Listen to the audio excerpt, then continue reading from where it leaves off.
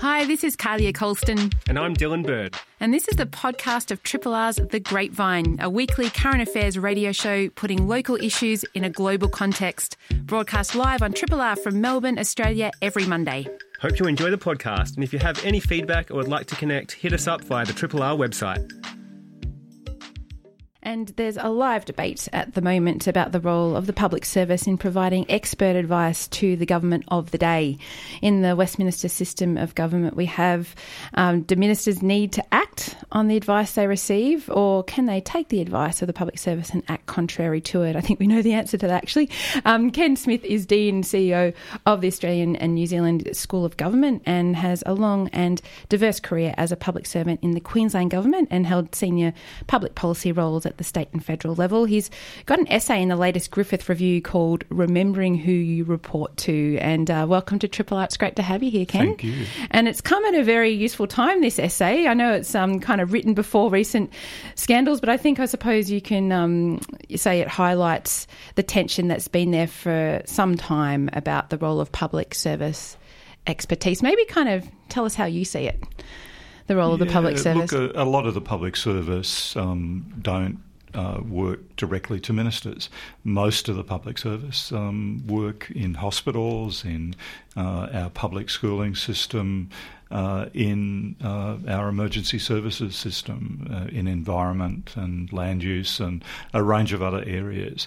And for a lot of those people, they do report to the public. They work in the public interest on a regular basis, and they don't necessarily get involved in the sort of conflicts that sometimes appear where people are giving advice from their professional background to the minister or the government of the day.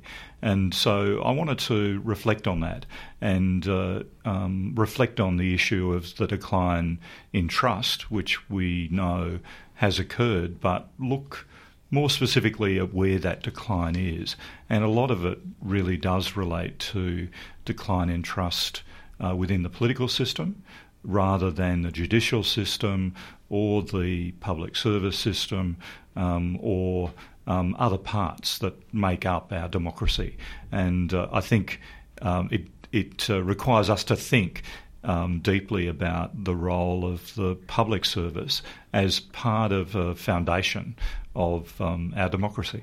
And that lack of trust, it's quite incredible, the figure you quote in your piece in Griffith Review, that trust in the federal government in particular has fallen from 82% to 49% from the decade 2008 to 2017. That's a really dramatic fall, but do you see that as being explicitly about the federal government as kind of elected officials? Yeah, there continue to be issues at state and the local level, but the interesting issues that come through those figures is the closer the democracy is to where people are and the lives they experience, the greater the degree of trust.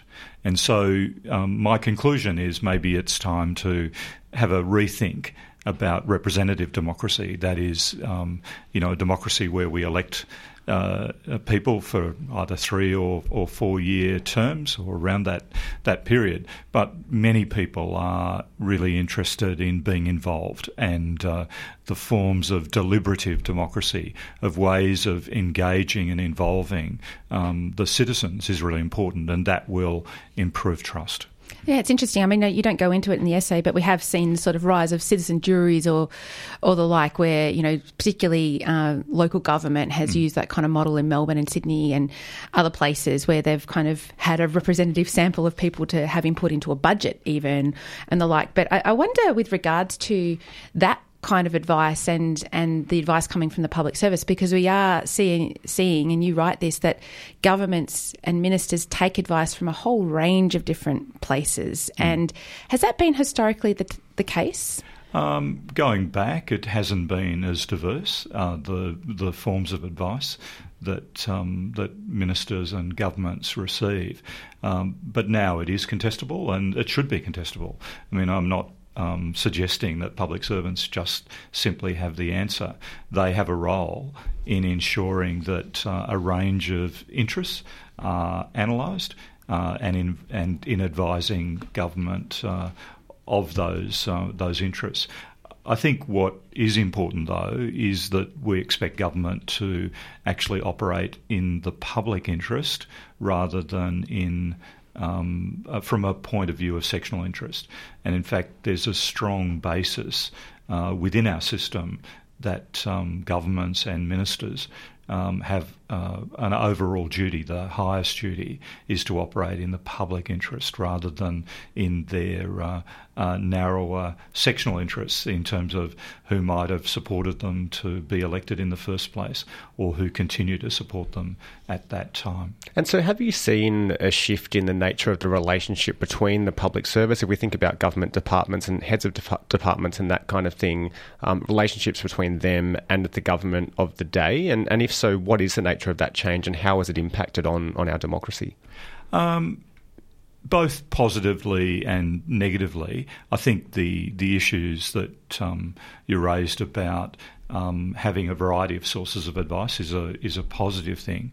What we've got to make sure is that advice is evidence-based, not just someone feels that something is important. But because when you look at issues of trust, for example, the health professions and scientists are actually trusted at much higher rates than actually senior civil servants, the mandarins, which are not trusted as much as those involved in direct service delivery and direct contact with people.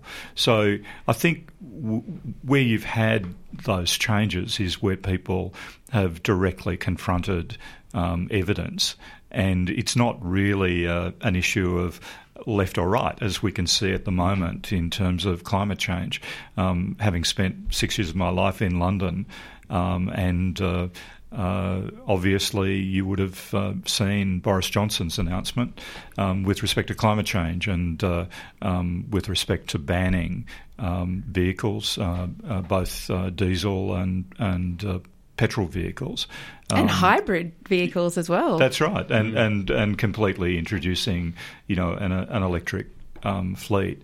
And so I don't think it's necessarily a left-right issue. It's an issue of if you like, the differences that people try and exploit politically. I think some of that trust erodes where people do see direct evidence that certain things should occur.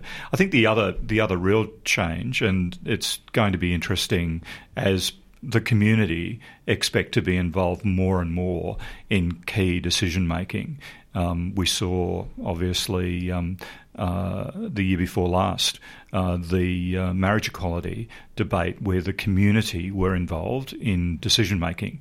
If that had been left to our representative democracy, there may have been and continued to be a stalemate. But in that case, the community spoke very strongly for marriage equality, for the issues that they saw as important as a majority within the community, and in fact gave a very clear message to people who themselves may have had very different views as elected officials. That's a really interesting perspective on that, because, can you see, and I know other countries have it, plebiscite-type surveys, non-binding in that instance, have a greater role in our democracy? One, it's expensive to do, but on the other hand, do you see that as being kind of more representative than, say, just voting for an elected official?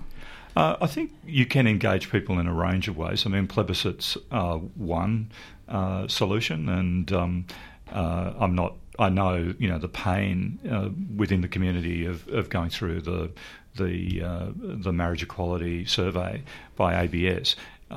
It was hard for people, and people felt that much of the debate was not necessarily fair or reasonable. But what it did show was the very high degree of support understanding and engagement, with the issue. I think there are other ways of doing it. You mentioned local government often getting together with the community, discussing things in detail. Deliberative democracy isn't just a yes/no vote. It's understanding what the issues are, understanding the evidence, and then having faith that people can be very reasonable when asked to be involved. So it's not. I don't think it's necessarily a plebiscite on everything, because people need to be informed, need to know what the issues are, and it takes make investment an informed decision and resources. Yeah. We're speaking with Ken Smith, who's currently the Dean and CEO of the Australia and New Zealand School of Government, and speaking all about his piece in the brand new Griffith Review, Matters of Trust. The piece is entitled "Remembering Who You Report To." And on that issue of I guess, transparency and making informed decisions, part of that is freedom of information, of course, which you talk a little bit about in this piece. It's been well documented that for some years now, the availability of those information coming out of the public service and freedom of information requests haven't always been to the standard often required or desired of journalists. Is that a really significant issue? And where has that kind of issue arisen, I suppose? Why has that come about? Look, I think it's come about because of confusion of accountability in some cases in the public service. There's a great debate in the public service about whether freedom of information itself has constrained advice, and people are giving more verbal advice rather than written advice. I think the alternative view is that unless something really does need to be kept secret, a security issue or an issue related to investment or an economic issue that would be of concern, it's better to actually make information available, and people can then make informed choices. And so, a lot of the view in public administration is that by making things transparent, by ensuring that people can access that material, that the media, etc., that you actually get better decisions rather than worse decisions, because the advice can be provided. In the intro to this session, you mentioned, yes, public servants provide advice. The elected officials, a minister, can accept or reject that advice. I would argue that if you have transparency of the advice and transparency of the decision, it's not an issue so much about not taking the advice, it's an issue of giving the rationale as to why that advice wasn't taken and why you made a different decision. And I think that, we have seen that come forth in recent with, the spending on sports facilities and the like, that we saw, the advice was given, we saw what advice was given, we saw what the result was. And I think also we've seen, retired fire chiefs provide, in their case, unasked for advice, but advice nevertheless to government, which also didn't appear to be taken. And I think there is a really live public debate saying, well, why aren't you acting on the expert advice, whether it's from your own public service or from outside bodies? And I think that said, politicians are elected to make decisions as well on behalf of their community. So it isn't a sort of a black and white issue, is it? No, it has to be nuanced. But if you believe that fundamentally people have a right to know, that fundamentally people are paying for government, through their taxes, that these are taxpayer funds, that the public have a right to know, one, what the advice is, and secondly, what the decision is and what the rationale behind that decision was.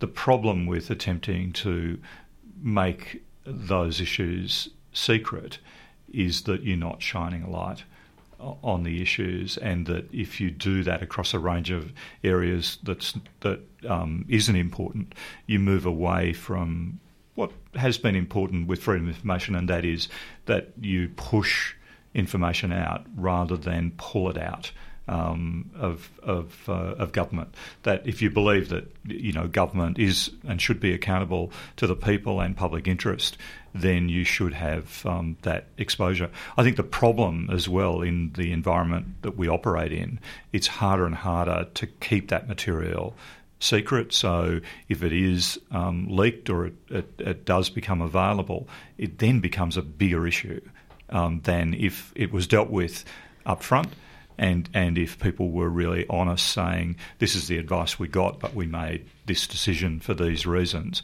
There could be great validity in why alternative decisions are made because of other information that is available to people.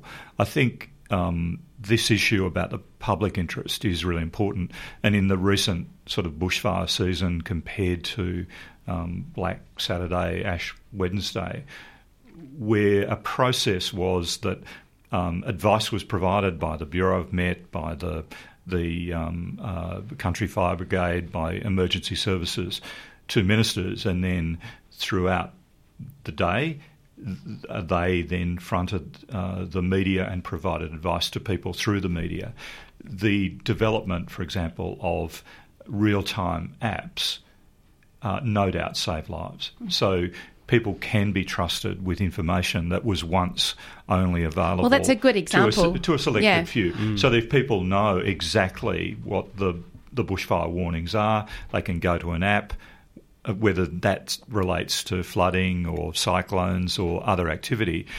People will make really very good decisions, but they've got to have the tools available to them to enable them to make. So we're not decisions. being secretive about that information, like the governments aren't. But I mean, many people in recent years have said Australia has one of the most secretive democracies on the planet, and so it's interesting how those things can go hand in hand. And it's really interesting if you look at some of the issues around trust and accountability. Our near neighbours, New Zealand, and we have responsibility across the ditch, the Australian-New Zealand School of Government, but under both sides of politics in New Zealand, there is a far greater acceptance of information being available to people.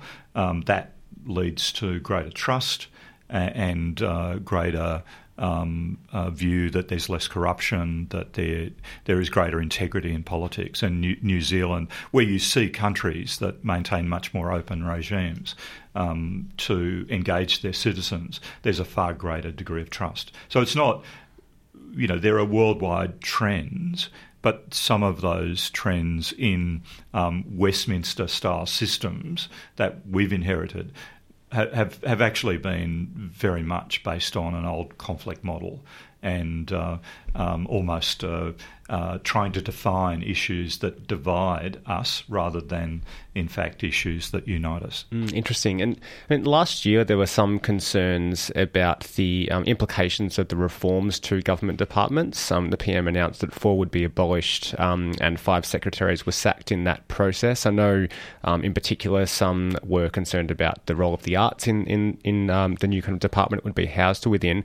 Do you have any concerns around that sort of new makeup, or is it sort of largely an administrative thing that doesn't really have too many real-world implications? Look, the machine, we call it in the public service machinery of government, those changes, are open to a government, but they can be very expensive to implement, and they can actually lead to loss of knowledge of corporate history. And so a lot of the research in terms of machinery of government suggests that these need to be managed very carefully. There needs to be a strong rationale, and the worst thing is if it's just done for political purposes, then usually it doesn't work as effectively. I think issues like the reference to the arts are important. They begin symbolically, but it's important to engage with various sections of the community, and we've talked, at the edges of sport. There's no doubt that art and culture engages many Australians, and they're they find that engagement very precious, whether it's their major, artistic institutions or throughout the areas of the visual and performing arts are vitally important for the community. Ken, in closing, you were part of the crew of people rebuilding the kind of public service after the Fitzgerald inquiry in Queensland. How optimistic are you that we can start to build trust up again? Particularly, you point out that we've lost so much trust, particularly in federal government in the past 12 years. Can it be built up again? Look, it can be. It requires particular leadership, and it also requires a sense of the importance of trust. And I think the addition really points to the fact that trust is the sort of glue that holds our social institutions together, and that without it and with greater degree of untrustworthy behaviour, then we do get really these really huge chasms that appear between people. And the view, for example, during the US State of Union address, when Trump refused to shake Pelosi's hand, and then at the end of that speech he ripped up the State of the Union address, is a demonstration of huge rifts that are occurring, and those rifts actually only really create more problems for a society and bringing people together than solving the sort of issues that we need to. Often where leadership does that, and we've seen that in Australia in the past in areas like the response to HIV/AIDS and brave policies, courageous policies back in the 80s to introduce needle exchange to lower the transmission, of the virus. And then in the Howard administration, the institution of gun controls in response to Port Arthur were really brave measures that operated in the public interest rather than in narrower sectional interests of the few people that wanted to hold arsenals of guns versus the great majority of people who wanted a safe and secure community. Well, bringing up the US example shows us that we might not yet be at the bottom of the barrel, but let's hope we are. Thank you so much, Ken Smith. You can read his latest essay called Remembering Who You Report to, Pathways to Good Policy Outcomes in the latest Griffith review. And Ken is over at the Australian and New Zealand School of Government, among other roles. And thanks for coming into Triple R. This is a podcast from Triple R, an independent media organisation in Melbourne, Australia. To find out more about Triple R or to explore many more shows, podcasts, articles, videos and interviews, head to the Triple R website at rrr.org.au. We like to focus in on stories that tell us a little bit about ourselves and also about the changes we're seeing all around us. And shorebirds or waders are some of those most at risk from climate change and also industrialisation. Many of them are migratory birds that live on mudflats, that sort of interface between the sea and the land. And author and journalist Andrew Darby has been following the plight of a couple of grey plovers as they travel from southern Australia to breeding grounds in this sort of Arctic region via the Yellow Sea around China. And their story raises all sorts of issues that need attention, especially if we're going to protect biodiversity as the planet warms. And it's really good to have you, Andrew, and congratulations on the book. Thank you kindly, Kalia. I'm glad to be with you. And I suppose tell us why you wanted to focus in on the story of the grey plover. Well, look,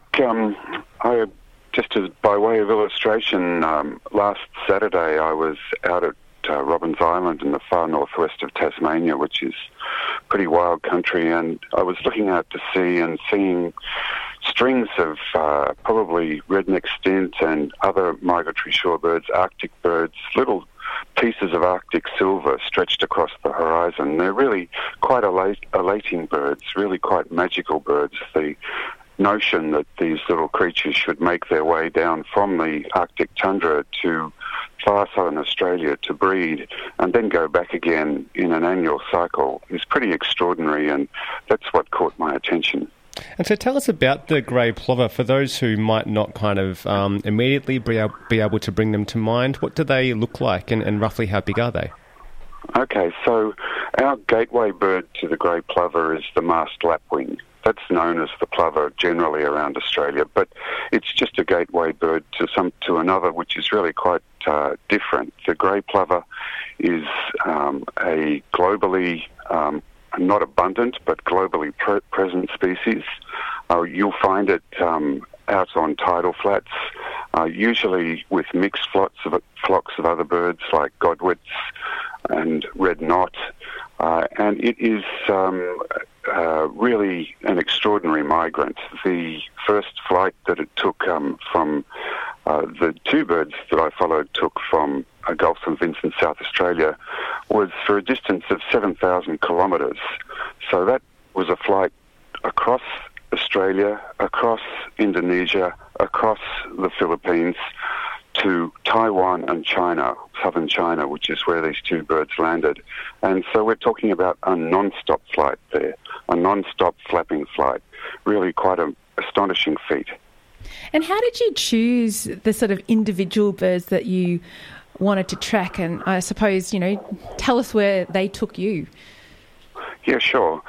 So really these birds chose themselves because they were fitted with satellite trackers, and the group that fitted them, the Victorian Waiter Studies group and a South Australian group called Friends of Shorebirds Southeast, they followed these birds' satellite tracks all the way to the Arctic and on the journey back again. So I was able to see, not in real time, but follow up with the aid of things like Earth Wind Map and Google Earth and so on. I was able to follow the journey that they actually took, day by day in some cases, and see where they struck trouble, where they were able to get a clear path to the Arctic, and where they finally landed and what they did on the breeding grounds. Really quite extraordinary information that was achieved as a result of this work by these citizen scientists. Yeah, and I want to talk a bit about those citizen scientists and people who have, I guess, come before you to try to understand these birds a little bit better, because often they're not necessarily specialists. They're enthusiasts who have just, found these creatures fascinating and sought to learn as much as they can from their migratory patterns. What do we actually know, I guess, in the present day about how these migratory shorebirds actually navigate and kind of chart their path, right across to the other side and the top of the Earth? Well, you're right, Dylan. This information has been slowly gathered over time, but we have gone from a position where we knew practically nothing to now, in one human lifetime, where we have really detailed knowledge of these birds and what they do.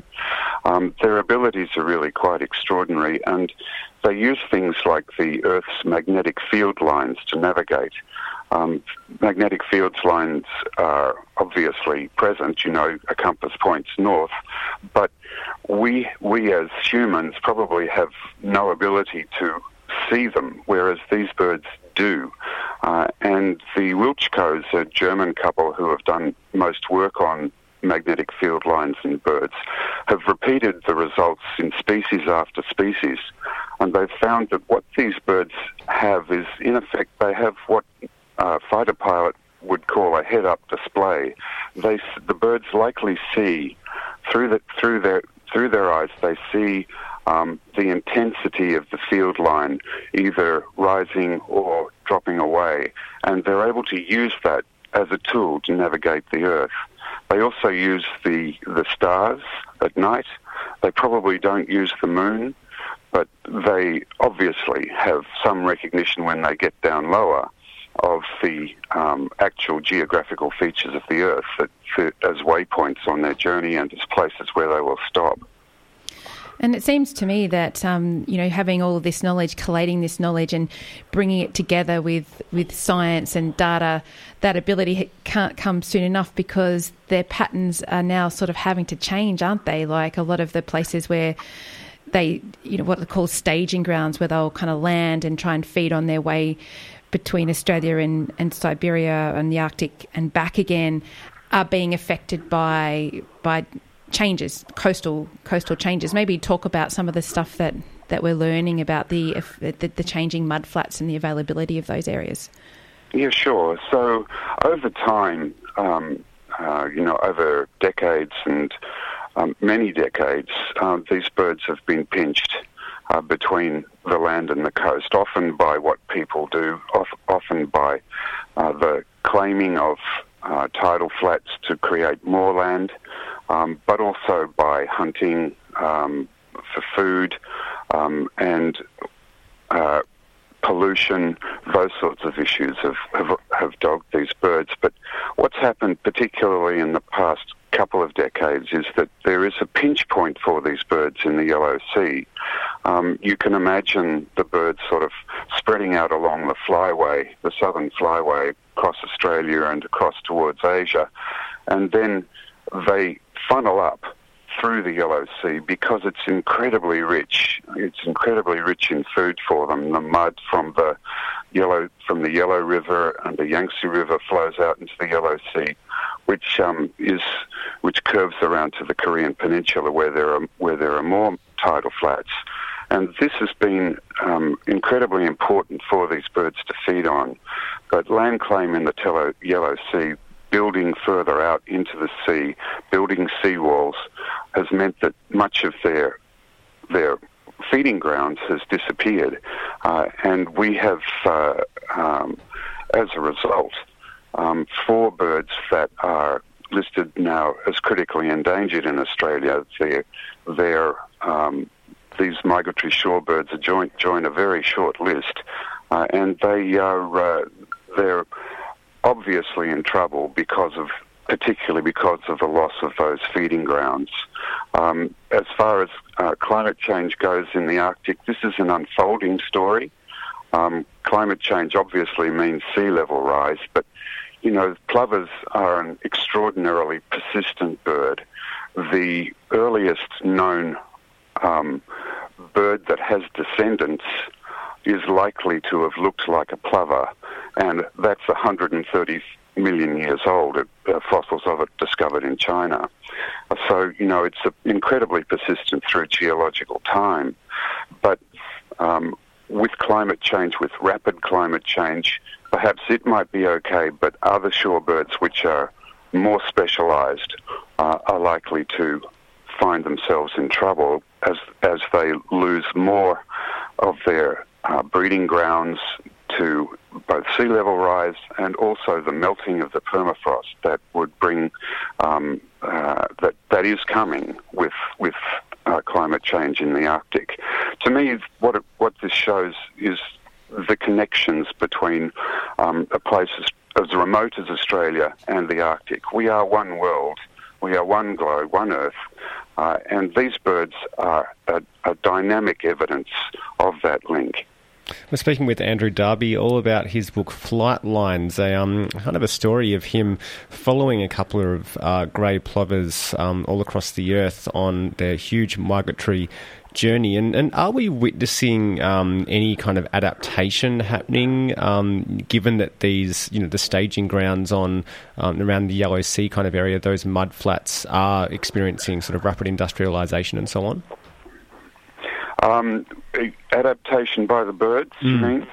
Yeah, look, there is little evidence of that.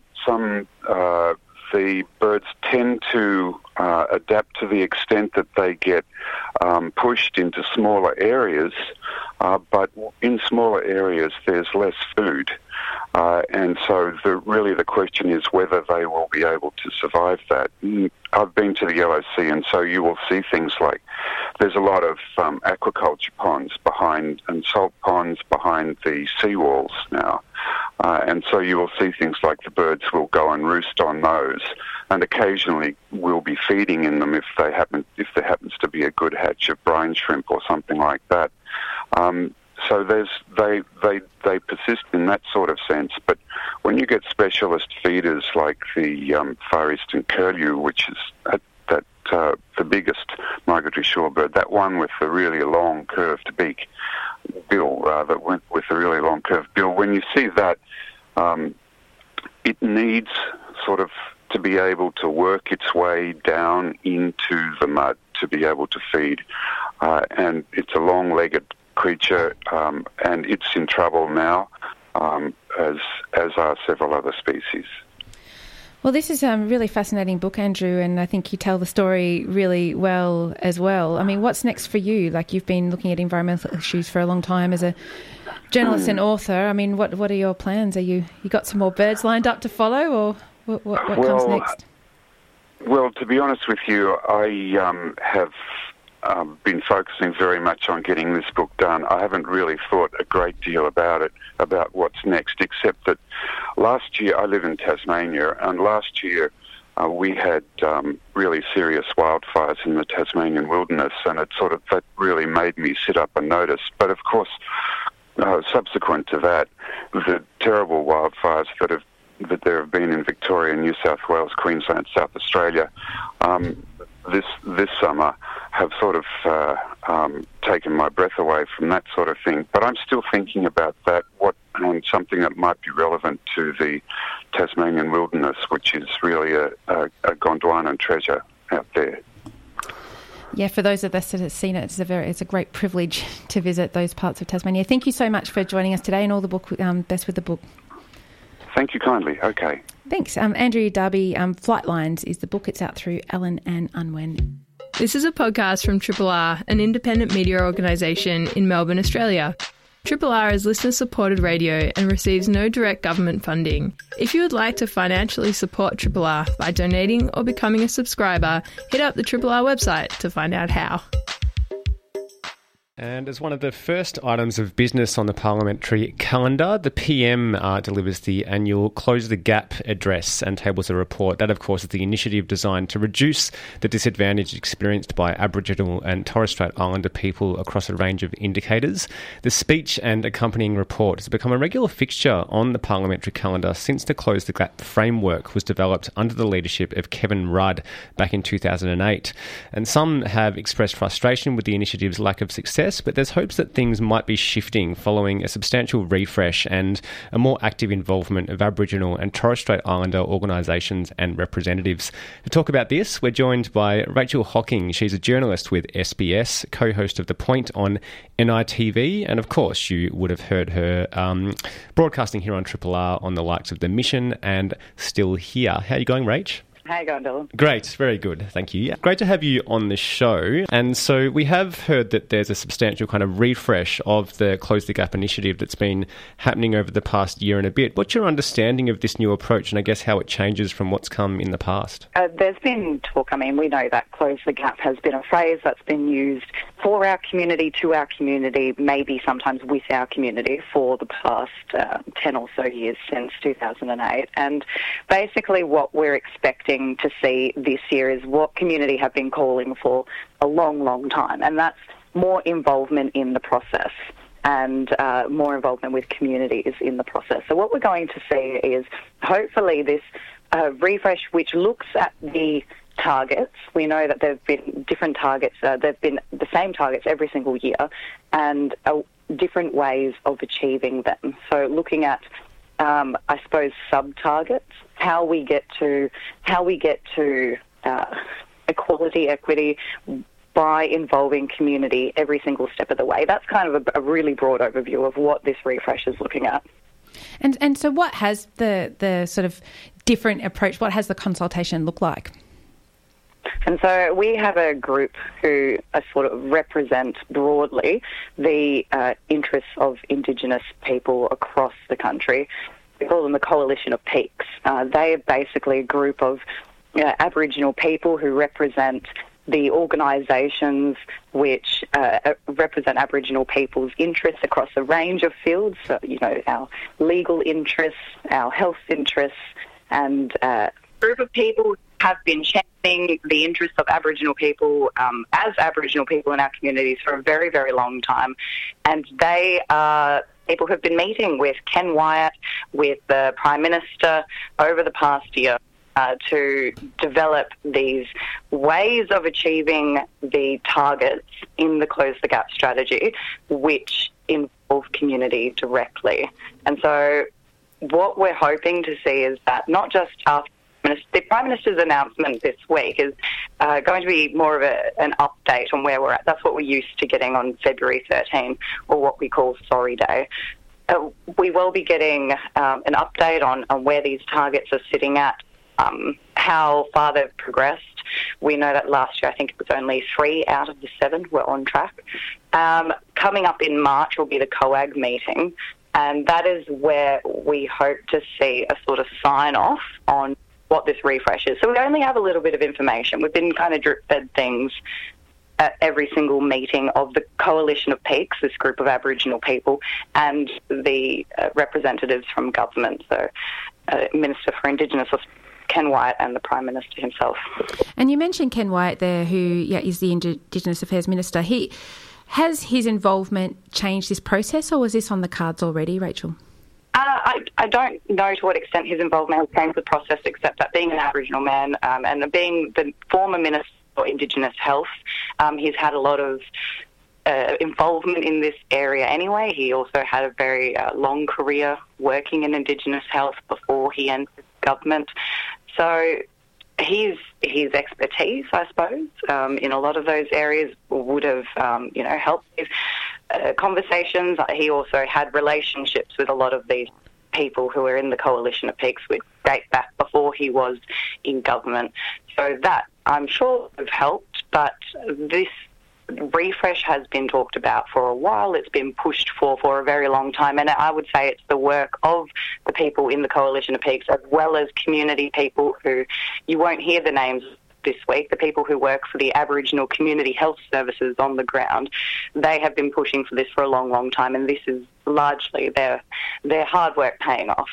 Yeah, for those who perhaps kind of haven't followed the Close the Gap initiative and framework closely, it might come as some surprise that there hasn't been this, type of concerted engagement with Aboriginal people across Australia from the outset. But of course, there's a long kind of track record of a lack of engagement, going back for many, many years. Pat Turner, who's the lead convener of the Coalition of the Peaks, has written of kind of her frustration at being ignored by governments for years, and then a breakthrough kind of came in 2018 after she and others wrote to the PM expressing their frustration at not really being consulted in this initial idea of refreshing the Close the Gap initiative.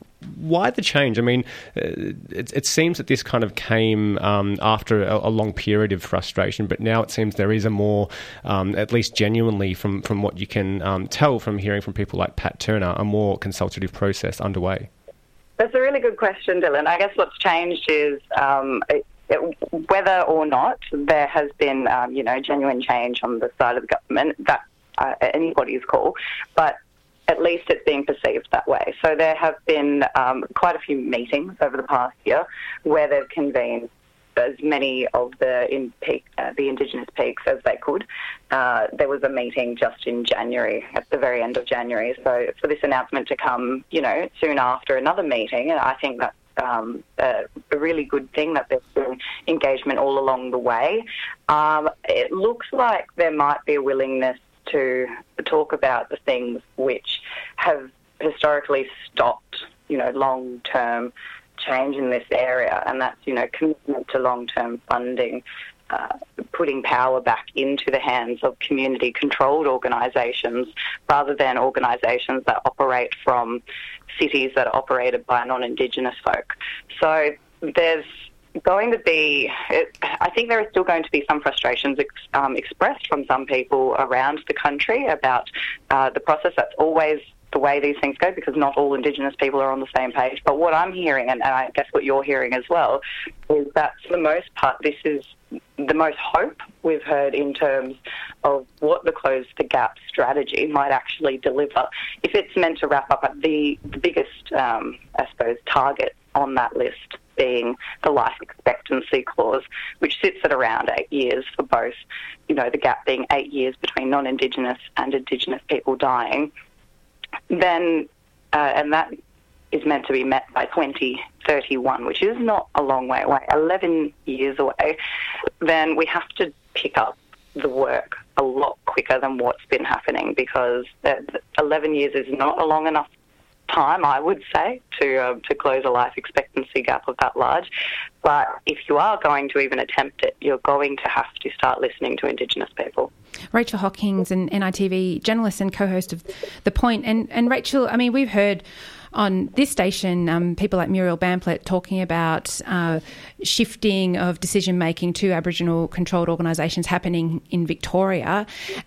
Is some of that filtering to the federal level, what's happening at the state level? Is that also part of what's happening even around things like treaty and the like? Yeah, so it has to happen at a state level as well, which is why we are waiting for this COAG meeting in March to sort of sign off on how this refresh is going to look exactly and how it's going to be implemented. But yeah, in Victoria, I was based in Victoria for the past couple of years, and we did see control back in the hands of the traditional owner organisations, which are run by blackfellas. And that is, I suppose, something we hadn't seen really before in such a large process with such a large amount of money going towards something which is directly impacting Indigenous peoples. So hopefully that sort of model is going to be something that's going to be replicated across the country. There are already examples of it happening elsewhere. There are other treaty negotiations kicking off around the country which would be looking to similar ideas. But the thing is traditional owner groups and Indigenous people look different all across this country, so it can't be a one-size-fits-all. That's the main message that comes out. We are not a homogenous group of people. We have too many diverse interests and needs for a one-size-fits-all close-the-gap package to go across this entire nation. And you've also been recently reporting on, I guess, kind of new ideas that could exist alongside some of the Close the Gap initiatives and targets and that kind of thing, one of which is the idea of lowering the retirement age for Indigenous people, I guess, keeping in mind the significant life expectancy gap that exists. Is there hope that through this more consultative process, some of those ideas might gain a little bit of traction to, I guess, assist people in the here and now who might not be able to experience the same benefits, such as, accessing your superannuation of a certain age if the life expectancy gap is still so distinctly apparent? Yeah, I mean, I think I can hear the calls and why they are wanted so badly, because the truth is changing the life expectancy for our people, changing many of the targets, many of the outcomes for our people is going to take a really, really long time. So we have to look at long-term change. We have to look at long-term funding, have a long-term vision, but we need short-term vision as well. We need to have short-term strategies. And that is why people are calling for immediate things like lowering the retirement age, so the age at which you would access your pension and also potentially your super. So there's so much we could talk to you about, Rachael, but perhaps we can speak to you again after we've seen the Prime Minister's address. When are we able to see that? You said on the 13th of February. Yes, that will be on the 13th, this Thursday, and NITV will be keeping a pretty big coverage of that across the day. So if you want to keep on our website for any updates, also we have our nightly bulletin, which will be live from Canberra. All the best. Thanks for beaming back into Triple R. Cheers. Thanks. Nice talking to you. Likewise, Rachael Hocking, you will have heard her hosting various programs on Triple R and an NITV journalist and co-host of The Point. She's up with SBS in Sydney. Thanks for listening to this podcast of Triple R's The Grapevine, a weekly current affairs radio show putting local issues in a global context. Broadcast live on Triple R from Melbourne, Australia, every Monday. Hope you enjoyed the show, and if you have any feedback or would like to connect, hit us up via the Triple R website.